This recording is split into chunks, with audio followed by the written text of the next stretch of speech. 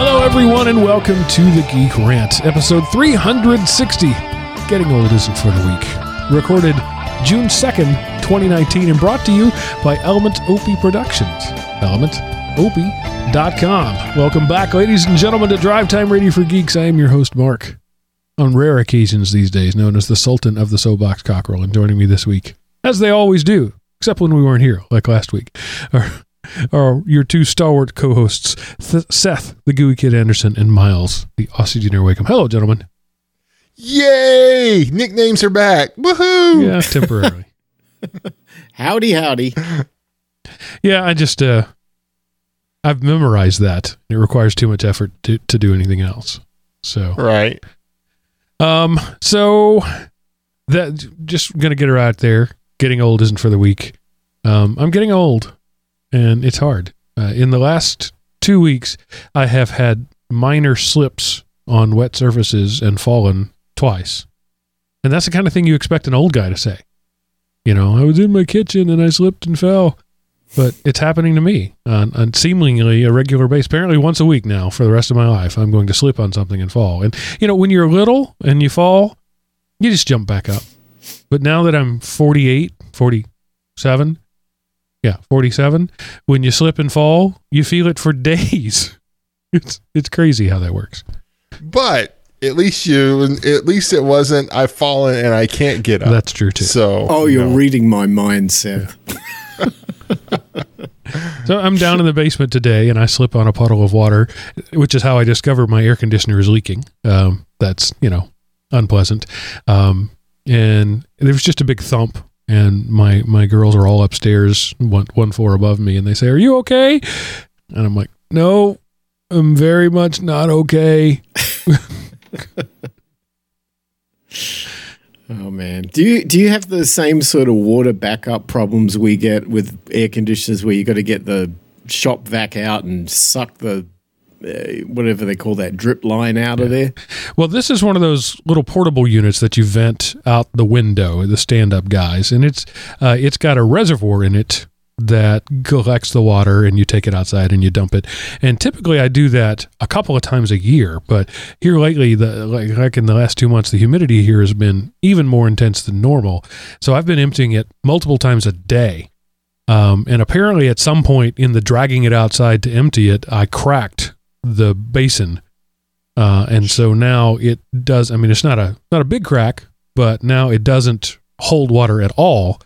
It dumps it right out onto the ground. So the mitigation I've come up with is if I pull the plug out of it and just put a bucket under it and let it drip straight into the bucket, I could use my air conditioner. But if I try to plug it, it drips out the crack somewhere. I'm sure if I search hard enough, I'll be able to find the crack and epoxy it. But for now, the bucket is working. Yeah, that's what you need to do. Bush fix it. Yeah, that's Tightwad Tech approved right there. Yes, sir. So, Seth, you, if I can remember your Facebook post correctly, John Wick 3, they really Johned the Wick out of it. Yes, they did. So I went and saw it, because it takes place like John Wick 2 just ended, so in much the same way it was like Back to the Future 2 and 3. I think they did that, so it like started, or 1 and 2. So it starts immediately after the end, and it goes through, and it's just over the top John Wickian stuff. There's some really cool scenes, and then there's some callback, like there's this one line, so it's just a line of dialogue, but John Wick is talking to this person and the guy says, "So what do you need?" And he says, "Guns, lots and lots of guns." And so you get that Matrix callback, and so there's some fan service like that in the film. Good. And it is set up, there will be a John Wick 4. They're probably already working on it, so it was, so far, it's been pretty true, or the story has been kind of, they've maintained the continuity. So in a way I didn't think they would be able to do. Looking forward to John Wick 4. You go see, if you liked John Wick 1 and 2, go see John Wick 3, because it's more of the over the top action. There's lots of killing. And there's several scenes that are set up to make it more like a music video stylized dancing gunfighting. Like there's this one scene where they enter this room and then they stop and pose, and it's just for that shot to look cool. And you realize it when you go, oh, that's a cool shot, and that's the only reason they had them do that, because they go in and they stop with their guns all pointing in a different direction, and it was really visually stunning. Anyway, so like I say, go see John Wick 3 if you liked John Wick 1 and 2. So I know nothing about John Wick. I haven't seen any of them. I'm not even sure I've ever seen a preview of it. Give me the 30-second rundown of who John Wick is. Okay, so he is apparently this uber assassin underworld, big bad wolf kind of thing. And he had retired and gotten out and did some type of thing to get out. And then the reason he got out was because of a woman, and then she had died. And so he got pulled back in because of this stupid thing. And so now he's back in the world. And then because of some circumstances, now he's like on the run from the underworld that he just recently got back into. So it's a completely unique story and unlike anything I've ever seen before. Pretty much, yeah. Yeah, that sounds awesome. With Keanu Reeves. Yeah. So along those lines, my wife was watching something on the Hallmark Channel the other day, and I passed through the room and I saw the Hallmark Channel logo in the bottom of the screen, and I said, "Oh, is this the one where there's some sort of misunderstanding?" And she said, "Yeah." "Oh, then I've seen that one." And then continued on through the room. I wanted to talk about a couple of movies really quickly. One is on Netflix, a Netflix original, The Highwayman, starring Kevin Costner and Woody Harrelson. And they play the Texas Rangers that took down Bonnie and Clyde. And so it is not the Bonnie and Clyde story. It's the story of the men who chased Bonnie and Clyde, but the story of Bonnie and Clyde is weaved through it. It is a slow-paced, lots of still shots, lots of shots of just guys sitting around in the Alabama heat sweating. But it's really good. It's well written. It's well acted. If you can get past the fact that it's slow, I mean, I kind of like movies like that sometimes, where you don't have to be paying attention to every shot. But it's really good. There's some good jokes in there about them, being old guys. Woody Harrelson has to pee every 5 minutes, and they, seriously, big time badasses in their day 40 years ago, right? They go to show off their gun tricks and can't hit the broadside of a barn. There's some little things like that, but also there's a lot about how Bonnie and Clyde were sort of not really the first, but the last really of the outlaw celebrities, and how women dressed up like Bonnie, and Clyde was like writing op-ed pieces for national newspapers and that sort of thing. So in that way, it was a really, really interesting sort of character study. I enjoyed it. You may enjoy it as well. Huh. And then the other one was the Lego Movie 2. I loved the Lego Movie. It was unique. It was original. It was funny. It was heartwarming. And this one is a sequel, so it has none of that. Everything you liked about the Lego Movie, we did. So this is all the stuff you didn't like about it. This is just more self-referential cash grab. Let's be clever to be clever, and it's not working clever. I didn't dislike it. My 11-year-old, almost 11, has watched it twice now. She loved it. So it's a kid's movie. But the first one was a kid's movie that worked for adults. This one's a kid's movie. So that's all I have to say about that. Okay. And then Miles, you just have here, it says question about the show. What is your question, Miles? I've had this question and keep forgetting to ask, because I don't ever think I've heard the answer to this over the 300 and something show episodes. Where did the theme music come from for the show? It came from a search of royalty-free music, and I liked it. And that's all there is to it. It's I have this posted because I have to online somewhere. I have to go find the forum thing, but I believe the artist is called Freight Train Jones, and I just like the music. and that was all there is to it. Oh, okay, that's good. It was just a curiosity. I thought that's really cool. I mean, it's actually quite strong intro music compared to a lot of podcasts I listen to, and I thought, yeah, it's pretty nice. I mean, I don't know if you've encountered the same thing, but periodically I watch people's YouTube channels and listen to podcasts, and I keep coming across them using the same music for different shows. Yeah. And it's really embarrassing. You're thinking, hang on, that's not your music. That's somebody else's, and being a musician, it's kind of like, well, why don't you get a musician to put something together, Anyway. I'm kind of picky about that. Each of my shows has unique intro music.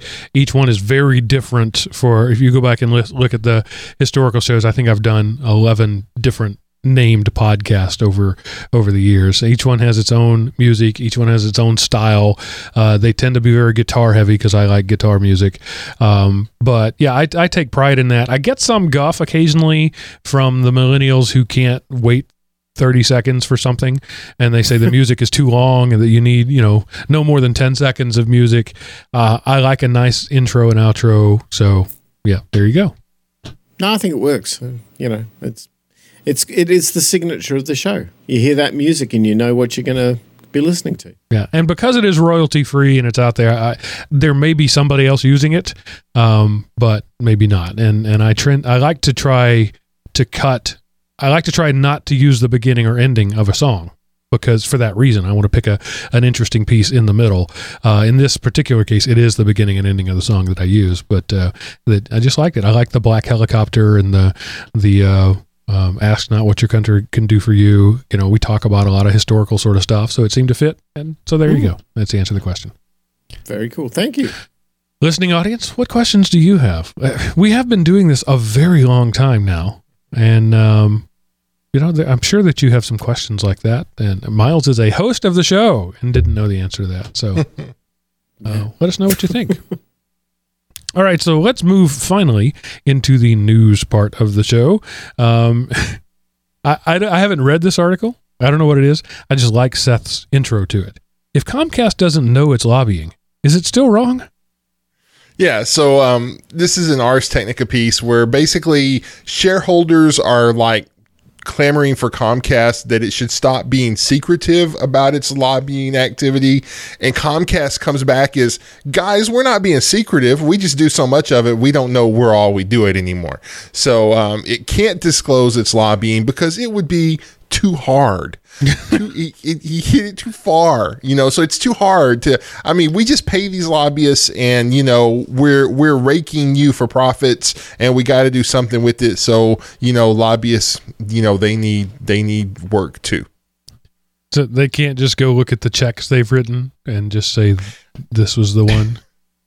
Well, when you write that many, apparently it's too hard. I thought that was quite comical that their defense for not disclosing is it would be too hard to list them all. But we're not being secretive. There are certain companies that just suck, and everybody knows they suck. The company knows they suck, but we just have to live with them. Comcast is on that list. AT&T is on that list. They are terrible companies, and the companies know they're terrible companies, but they have no incentive to not be terrible anymore because we have to use them. eBay is another great example. eBay is a terrible company. They do terrible things. But you have to do it because really they're the only name in electronic payments right now. And so, others have tried, but nobody's beat them. And Comcast is just one of those juggernauts that you just have to deal with it. You just have to eat the turd sandwich and accept it. And even Comcast knows that they're a terrible company. And when they make a statement that says, we're so bad at our job that we don't even know who we're bribing, that's an admission that they're a terrible company. Yeah. And, a lot of times you would say, God, and are they so incompetent that, the sad part is they are so incompetent that a rational, the 5 rational people in America who are left will read this story and go, A lot of companies, I wouldn't believe that, but coming from Comcast, that's a viable defense strategy for them. And, so maybe they're being secretive and they're, maybe they're not incompetent. They're just genius masquerading as incompetent so they won't be held to the same standards of everybody else. That may actually work for them. At this point, they're kind of like Google. When somebody slaps them around or whatever, they just say, pfft. That's their response. And Comcast is kind of getting to that point. Yeah, it's like, that's us. Oh, what? You want a $2 billion fine? Fine. Take that out of petty cash. It just means we're going to raise everybody's rates. What's really bizarre to me is that the heavy hand of government is the focus of this. The fact that they have to lobby anything because they're not competitive is kind of a big issue. But that's the market we have, isn't it? We're not free market anymore. So what do you do? Well, we are a free market in everything except places where the government doesn't want us to be a free market. Right. And, at least Comcast is making money. Uber, on the other hand, they're just losing $1 billion, and they're fine with that. Yeah, so, we used to do all those stories about how BlackBerry, they lost $3.2 billion this quarter, whatever. So apparently when BlackBerry went under, all the executives went over to Uber, and Uber, this is its first filing post-IPO, and they lost $1 billion, with a B, dollars. And their stock prices went up. How do you lose $1 billion? I had it sitting right here, boss. I don't know. $1 billion. How? So does this mean that, guys, if we just, if we cut the cappuccino in the bathrooms, you can still get in the break room, just can't get in the bathrooms anymore. That'll shave off like at least $1 million or $2 million. And then does this mean that how much people pay for Ubers is artificially low because there's a price war between Uber, Lyft, and all the other little niche players, and that once the dust settles and there's only one or two left, it'll be $15 to take an Uber 2 blocks, or does this just mean that this is a company and everybody's being greedy and they're paying off all the people who were there with bonuses and stuff, and that if they really want to be a company, they need to grow up and show some fiscal responsibility? No, they're absolutely trying to put cab companies out of business. That's their model. That's what they want to do. They want to come in and put cab companies out of business. Then they have a monopoly. Then they're Comcast, and then they can do whatever they want. And Wall Street is okay with that. They posted $1 billion loss, but they had already told people that we're going to lose about $1 billion. And when that happens, investors go, oh yeah, they did what we expected. We're good with that. And so their stock prices went up by 1% by losing $1 billion. And they're playing the long game here. Their investors are playing the long game and saying, once we get those pesky cab companies out of business, then we can make whatever money we want. Do you guys use Uber? I have the one time when I needed to come from Tennessee home, and it was far from cheap. I don't know what cab fares cost. I grew up in a driving state. In Texas, everybody drives everywhere. So I don't have that experience of what cabs fares cost, but not too long ago, both my wife's vehicle and mine needed some auto repairs, and I was just going to do them both in the same day and take an Uber to work that day. And I needed an Uber XL because I didn't want to get right in the back seat of a Ford Focus. So I looked up what an Uber XL would be for the 18 miles one way, and it was like $53. People are telling me that this is a bargain. I don't see it. Yeah, it was for years I resented Uber. I don't know why. It just didn't feel right to me. And my daughter, who was, a typical sort of Gen Z or whatever they call them now, was saying, oh, you should use Uber, you should travel with Uber, put the app on your phone, all that sort of thing. And then one day I found myself in San Francisco. I was doing some work for the Unified School District there, which is right in the center of town. It's in the sort of where the courthouse is in San Francisco. And I was staying at a hotel. had to get to work, had to get to the client site, went in there, did my work, needed to leave, tried to find a cab. Good luck with that. There are no cabs in San Francisco anymore, at least not unless you want to wait 45 minutes for one to magically rock up anywhere near you. And that was my turning point, right? That's when I put the Uber app on my phone and I realized, well, you can't beat them, you got to join them. And ever since then, I've been amazed at the experience. I mean, you literally just go to your phone and say, get me a ride, and then a car rocks up. And it's magic.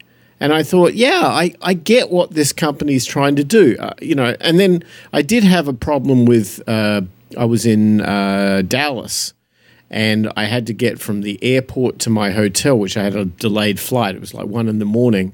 And the only option I just literally worked out curbside from the airport, jumped in a cab, went to the hotel. The guy charged me nearly $50 for what was a 2-mile ride.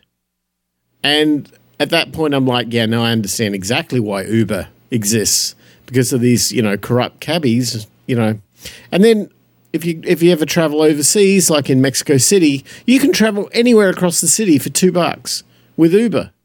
And this is a city that has more taxi cabs in it than anywhere else in the world.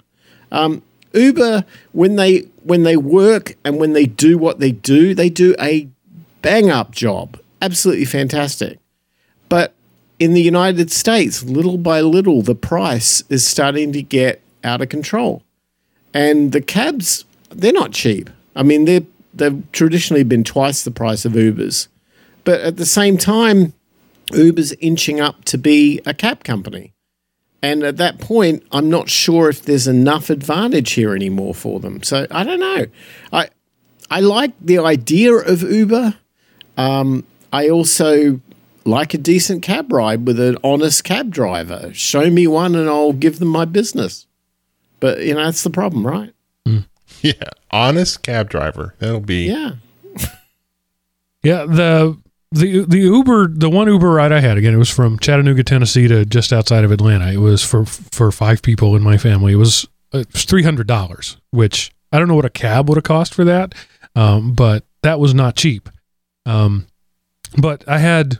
90 minutes in the car with this person, and we were talking about it. I was asking about Uber, and one of the things that she told me was that the Uber drivers don't know where you want to go when they agree to take the call. So you say, their app says this person is at this address. Do you want to pick them up? And you say yes. And then they go to the address and they report in, all right, I'm here. Then the app says where you want to go. So when I said I wanted to go 130 miles away, she was like, and to her credit, she did it, but she didn't know that until she had showed up. And I was loading stuff into the car. So that doesn't seem like the right thing to do for people. So, just curious, and you don't have to share, you tipped very well, right? I did, because I was I believe in tipping. I believe tipping is an important thing to do. And so, yeah, for the $300 ride, I think I tipped about $50. So yeah, that's a thing. Okay. So yeah, let's talk about tipping for just real quick right now.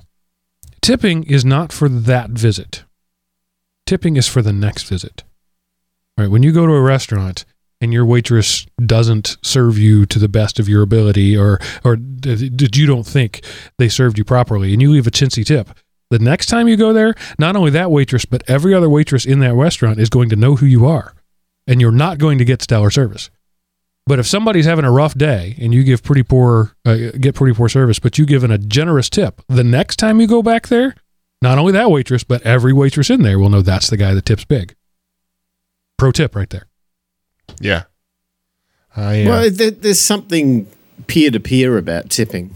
Like, you actually get that opportunity, which is kind of rare, where you can reward the service provider for quality work. And, we all have bad days. We all don't want to get out of bed. We all, don't want to work. But if there's some little light at the end of the tunnel, some little pat on the back, some attaboy, something that just says, thank you, because the boss probably isn't doing it. And if they're just living on a wage all the time, if you go to any country that doesn't have tips, and I come from one, the service is disgusting. It's horrible because all they want to do is show up, collect a paycheck, and leave. They don't want to provide anything that's stellar. And tipping provides a level of service that we forget is above global standards. The United States level of service is beyond good. And most of it is because it's incentivized at a peer-to-peer level. So I'm a big fan of tipping. I would prefer to pay less for the product and pay more for the tip, but that's me. I used to be a really big fan of tipping, but one of the things that I still tip decent, at least I think I do. But everything now has a tips thing. It's like, no, I'm not going to tip you for cashing me out. That's your job. I'll tip a waitress, I'll tip a server, something like that. But tips for, at the Subway counter or whatever, just for making this. No, I don't know. It just almost seems whiny. Oh, please tip me too. I don't know. What do y'all think about that?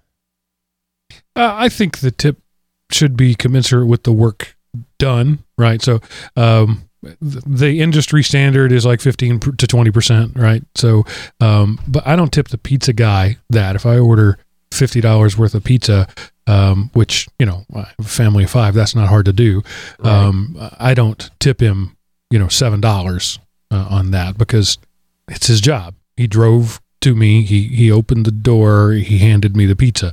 I do tip. I usually $3 to $5. But yeah, there are things like that.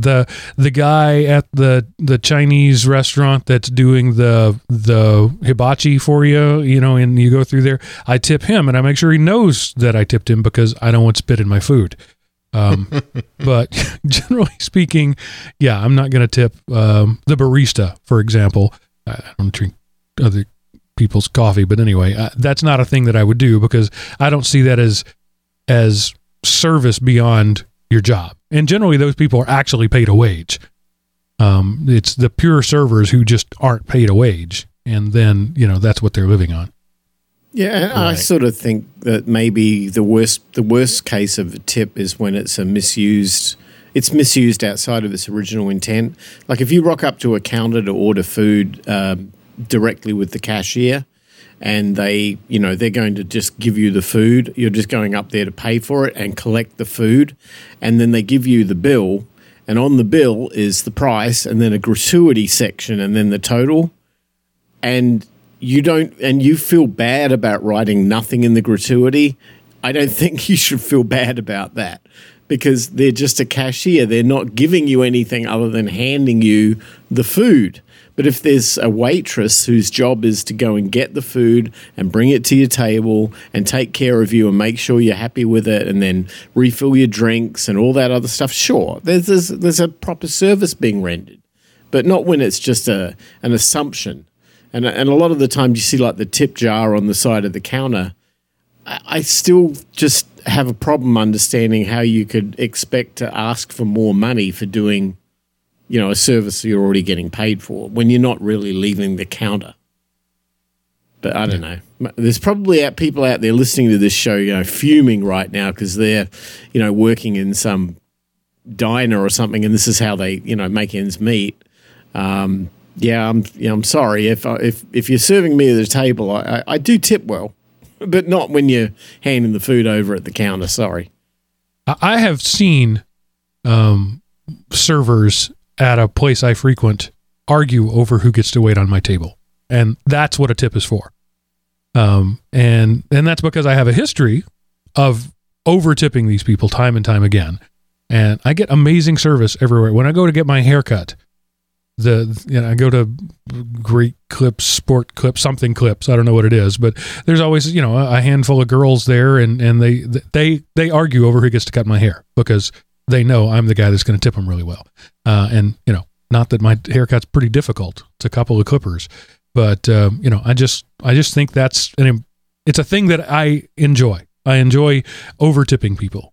to the point of, for example, if I'm at a buffet type restaurant and the bill is $10, I'll tip $20 on $10, because I believe that much in over tipping people. I get amazing service everywhere I go. Cool.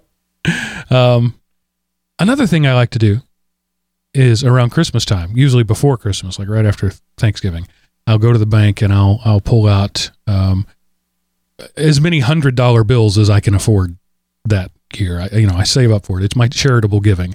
And let's say 5 $100 bills, and I will, during the month between Thanksgiving and Christmas, leave 5 people a $100 tip, because you never know how. I mean, I had one. It was a haircut place, and she burst into tears and said my kids weren't going to have anything because I didn't have any money. That tip's not about her. That made me feel so good to do that. That was a totally selfish thing to do. And now I'm telling you about it, so I get extra credit. I'm being uber selfish about this. It's not altruism at all. I just like doing it.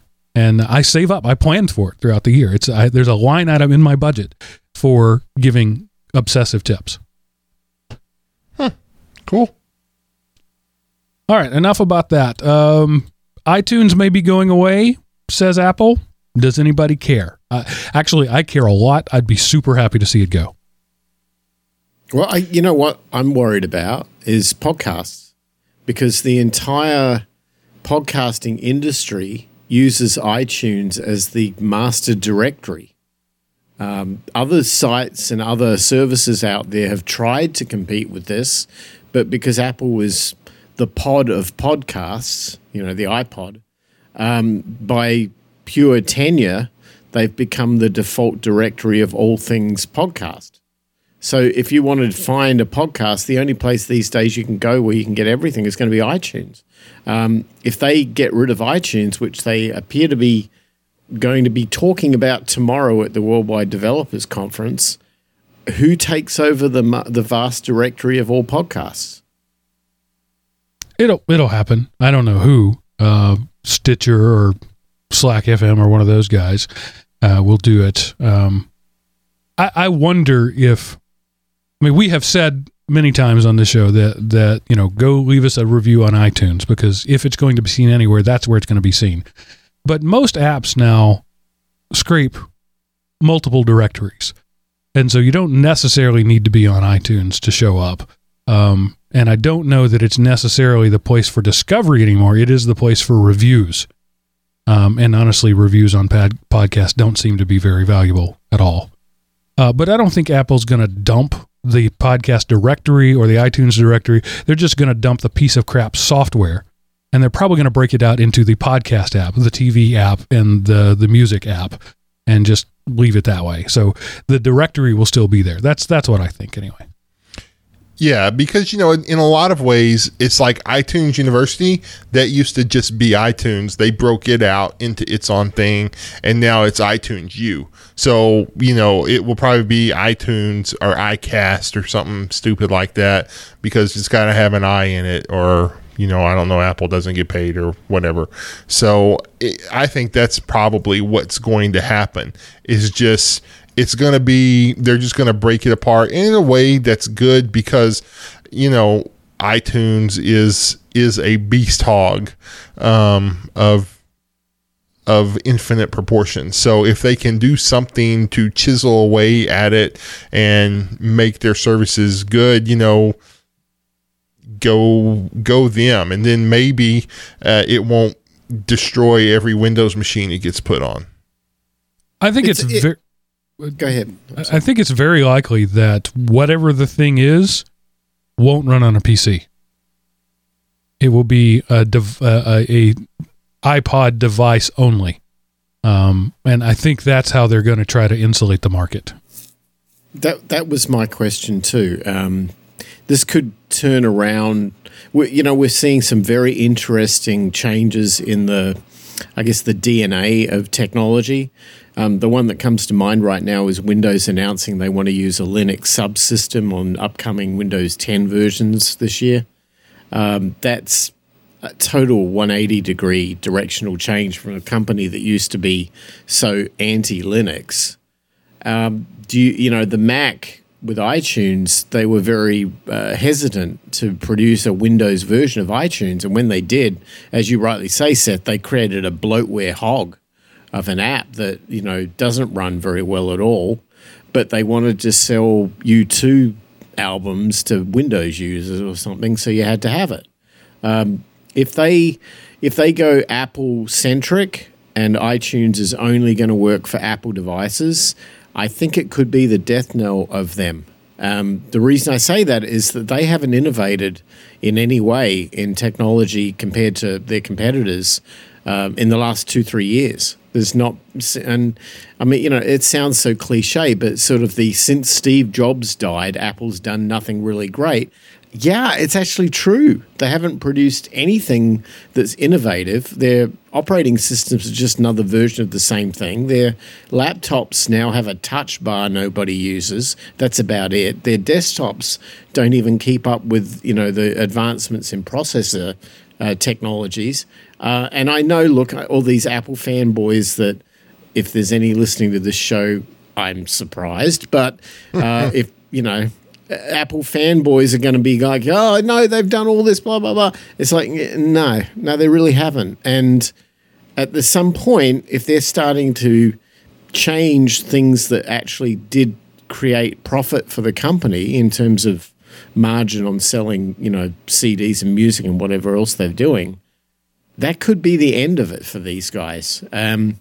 So I think if they're going to get rid of iTunes and put something else out, it's got to be a completely platform independent. Everybody can use it. You don't have to be part of the Apple ecosystem, or Apple's dead. At least that's kind of my take on it. I think they make so much money off of their service stuff now because they get their 30% because they, took somebody else's idea of an app store and made it popular, that they don't really care anymore. And they're just sitting on so much cash that what do they care? They're just like, hey guys, let's do some. No, we got plenty of money. We got stupid people buying our crap. Why should we put effort into making good stuff when people pay money for the crap still? So. Well, recently that was that new Google Pixel 3 XL or whatever they call it that came out. $399 phone with that spec. Unbelievable deal. That is a 180-degree turnaround for an industry that was doing the north of $1,000 phone thing, and Apple did that. Apple created that stupid FOMO fiction of an iPhone, and priced it north of $1,000, out of the reach of anybody, particularly in a foreign country where economies are not necessarily as liquid. That was, their way of doing things. And Google's come around and slapped them around the back of the head with a $399 phone that probably would outperform an iPhone 10. So at this point, again, another example of where Apple could be on their death knell. I mean, I know people have said that for decades and they've always managed to come back. Yeah, because they had Steve Jobs. They don't have Steve Jobs anymore. Tim Cook is not going to turn this company around. If they screw up, which it looks like they are intending on doing, I don't think anybody can pull them back from that. I don't know. I have lost too many bets betting against Apple. But I will say, just to remind you, that the Pixel 2 was a $1,000 phone. So, this may be an experiment in Google in subsidizing their own hardware to try to shoehorn it in. I don't know what the story is there. But Apple could absolutely play that game. They've got enough cash in the bank. They could subsidize their own hardware, and the next iPhone could be a $400 iPhone. But they don't need to do that because everybody gets their iPhone for free. Right, they go to the AT&T store and they tack on $20 more a month for your thing, and you get a free phone. And that's how most iPhone people get their iPhones. The price is irrelevant to them because they're not paying it, or at least they don't realize they're paying it. They're actually paying a ton of money because they're paying forever on this thing. But yeah, most people are riding that 2-year upgrade cycle and not really caring about how much a phone costs. Yep. Man, erg. So yeah, I don't know, but there's got to be something, because we can't keep doing it the way we've been doing it. And I say that, but yet why would we change? Is there an impetus to change anywhere? I haven't found it, if there is. So, well, Mark's right in explaining it that way, because that's exactly what's going on. People don't feel the pain because if you get it every month and it's just a little $20 additional cost or whatever, or even $50, you think of that as, well, the price of a couple of pizzas, or, it's not really going to hurt. Well, it does hurt when you increment and add it up, because you're doing this probably 10 times over, and all of a sudden this becomes real money. But that little, you don't feel the pain so much because you're paying for it bit by bit. Yeah, that might be okay if it's just you, but if you've got a family of 5 people, and the husband, the wife, and maybe the kids have all got phones, you're cutting a massive check every month. I mean, that's starting to really eat into, you're getting up there, and that's the price of my property taxes kind of range.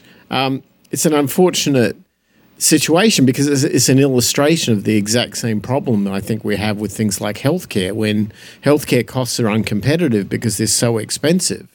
Rather than addressing the cost factor and finding a way to do something more efficiently, cheaper, and more competitively, we focus our attention on who's going to pay rather than what you're actually paying for.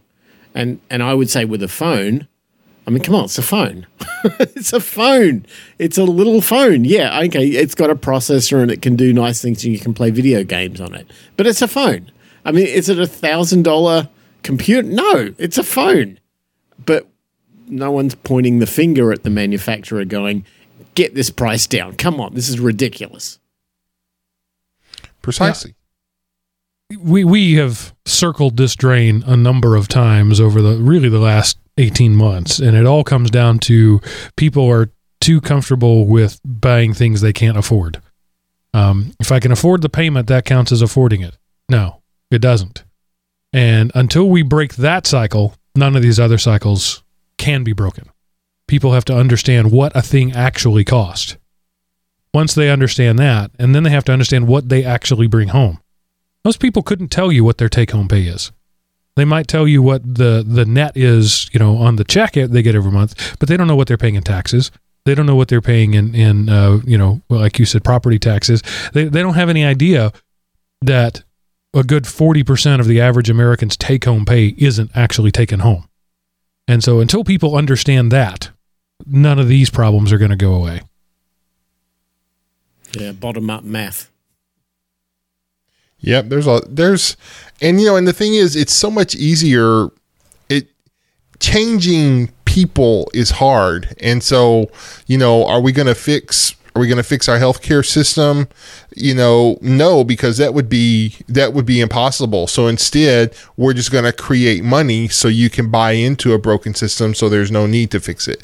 And we're going to subsidize it with our children's future by the government paying for it, and the government's not paying for it. Your children's government is paying for it. And one of these days, because there's so much wealth flowing out of the working people of America, that the number one economy in the world is all of a sudden going to dry up, because nobody has any more money to buy stuff, because it's servicing all the crap that was bought before that wasn't needed, and people like who follow Dave Ramsey's plan to get stuff paid off. Okay, that's great. But we as a country despise Dave Ramsey because he preaches personal responsibility, and we don't want that. Well, we say we want it, but what we want more is the new iPhone, and it doesn't matter what the specs of the iPhone. You could make it a dual core processor with 640K of RAM and call it the iPhone 15, and there would be lines out the door to buy it, and everybody would say how great it is because it's 2/1000ths of a centimeter wider than the previous model, and that would be the feature that would be talked up. And so who cares that we can't afford it? Who cares that we don't need it? We have it and it looks pretty. So go America. Well, the biggest thing that slows down productivity and innovation and creativity is debt. And people forget that. But if you're a business and you have a great idea, but you're slugging around a debt load, and that you have to sort of work, bring it down to a personal level, right? Let's say I'm an inventor and I've come up with this great idea in my garage, and I want to sell it on TV and get a patent and all this sort of good stuff. I'd love to go and go all in on that, because maybe it's the cure to cancer. Maybe it's maybe it's antimatter gravity, or who knows what it is, but I've invented this thing and I want to make it happen. How can I do that when I'm slugging around a mortgage and student loan payments and healthcare costs and credit card debt? I have to go and get a job, right, just to service that debt. So my idea stays in the garage. It never comes out. That principle magnified up is a corporate problem. They don't have any R&D money, so they go and buy other companies to try and get the R&D, out of them if they can find them. But we're running out of that because we've got too much debt load out there. So yeah, I'm with you, Seth. There's the advantage of freedom from no debt is more to do with you get real freedom, right? Where you can actually choose what you want to do with your life and where you want to spend your time. And that's a great thing, but you're going to be, you're chipping away at that. You're removing that option every time you go and pay T-Mobile $50 extra a month for your iPhone. Yeah. I really think the only thing left to say after that is, Seth, what happened this week in history? All right. Well, not a lot, unfortunately. I was scouring the web, but I wanted to let you and the Element Opie audience nation out there know that on May the 30th, 1996, AT&T announced a video phone call system. So they held a meeting to announce a system that would allow personal computers to make and receive video phone calls over standard telephone lines.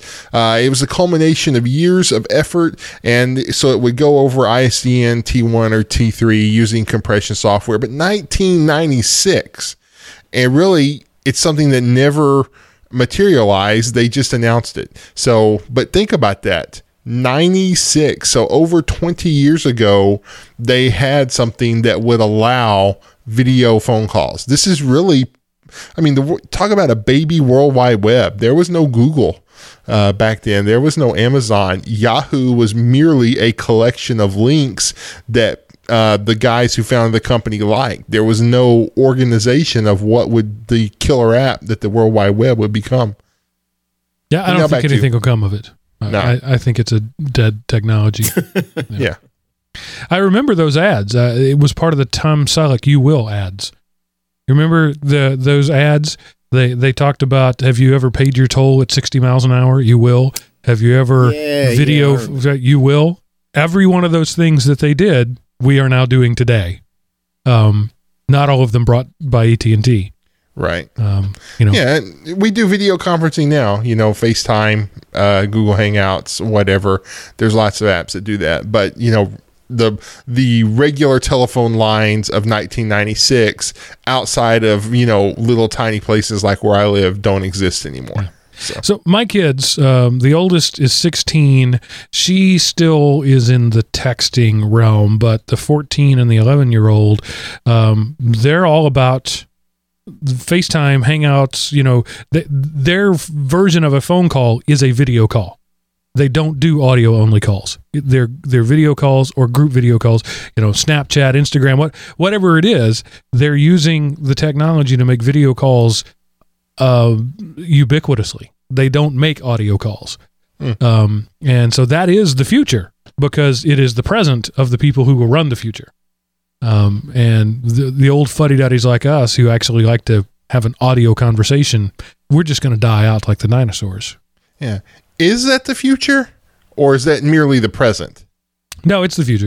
I think telepresence will be the future. It may not always be FaceTime, but people will expect more than an audio-only phone call from here on. Yeah. Can't disagree with that. Yeah. All right. So, Seth, what do you have to close the show in style this week? All right. Well, Mark, this one is possible danger zone for you. It's called Play248.co. And so you start out with these tiles on a square, and you can use your arrow keys to merge similar tiles, and you have to get a tile to equal 2048. They can only be the same. You can only do up, down, left, right. So, and eventually, if you don't do it right, the board will get filled up, and then, you'll lose. So you're welcome, Mark. And all of the other opiates out there. I have wasted bazillions of hours on this game on Android. And there's a number of different versions of it. And yeah, it is addictive and it is simple gameplay, and I can't really talk about it because I'm too busy playing the game right now. You've just given a crack addict a hit, Seth, and I hope you are happy with yourself about that. Well, I'm not looking for a job. I'm looking for a better job. So my revenge. Yeah, mine may be available soon because I'll be curled up in a fetal position going, just one more. I made it to 1024. The humanity. All right, this is the part of the show where I tell you how you can feed back to us. Let us know what's going on, what you think, what you like, what you don't like. What questions do you have about this nigh on 9-year-old show? Actually, I think I've been podcasting 9 years. I think this show is more like 7 years or something. Maybe 8. I'd have to do the math on it. Look it up. 360 would be 7 years of 50 episode a year shows, but we didn't do 50 episodes a year, and we took some gaps. So I don't know. Around 7 years, 7, 8 years. But I'm sure you have questions like, where did the music come from? Let us know. That would be an interesting question and answer sort of thing. We could do a whole show like that. The way you can do that is go to elementop.com, click the Contact Us button at the top of the page, answer the world's hardest CAPTCHA, fill out the form there, and click Send, and that will send an email that gets nicely formatted and prioritized in my inbox. Or you can dial 559-IM-OPI and leave us a voicemail on our Google Voice line, or you can send an email directly to the guys at geekrant@elementop.com. And as always, the best thing you could do for us is tell other people about it. The second best thing you could do for us is throw money at us. Patreon.com/elementop. And we would appreciate that. I guess I don't have anything else to say. Guys, anything else? Go team. Yeah. All right. Not the best collar man in the business for nothing, Monty. I watched that movie again just last night. It still holds up. All right, everybody. Thanks for hanging out with us. That's it for this episode of The Geek Rant. And remember, pay for what you like.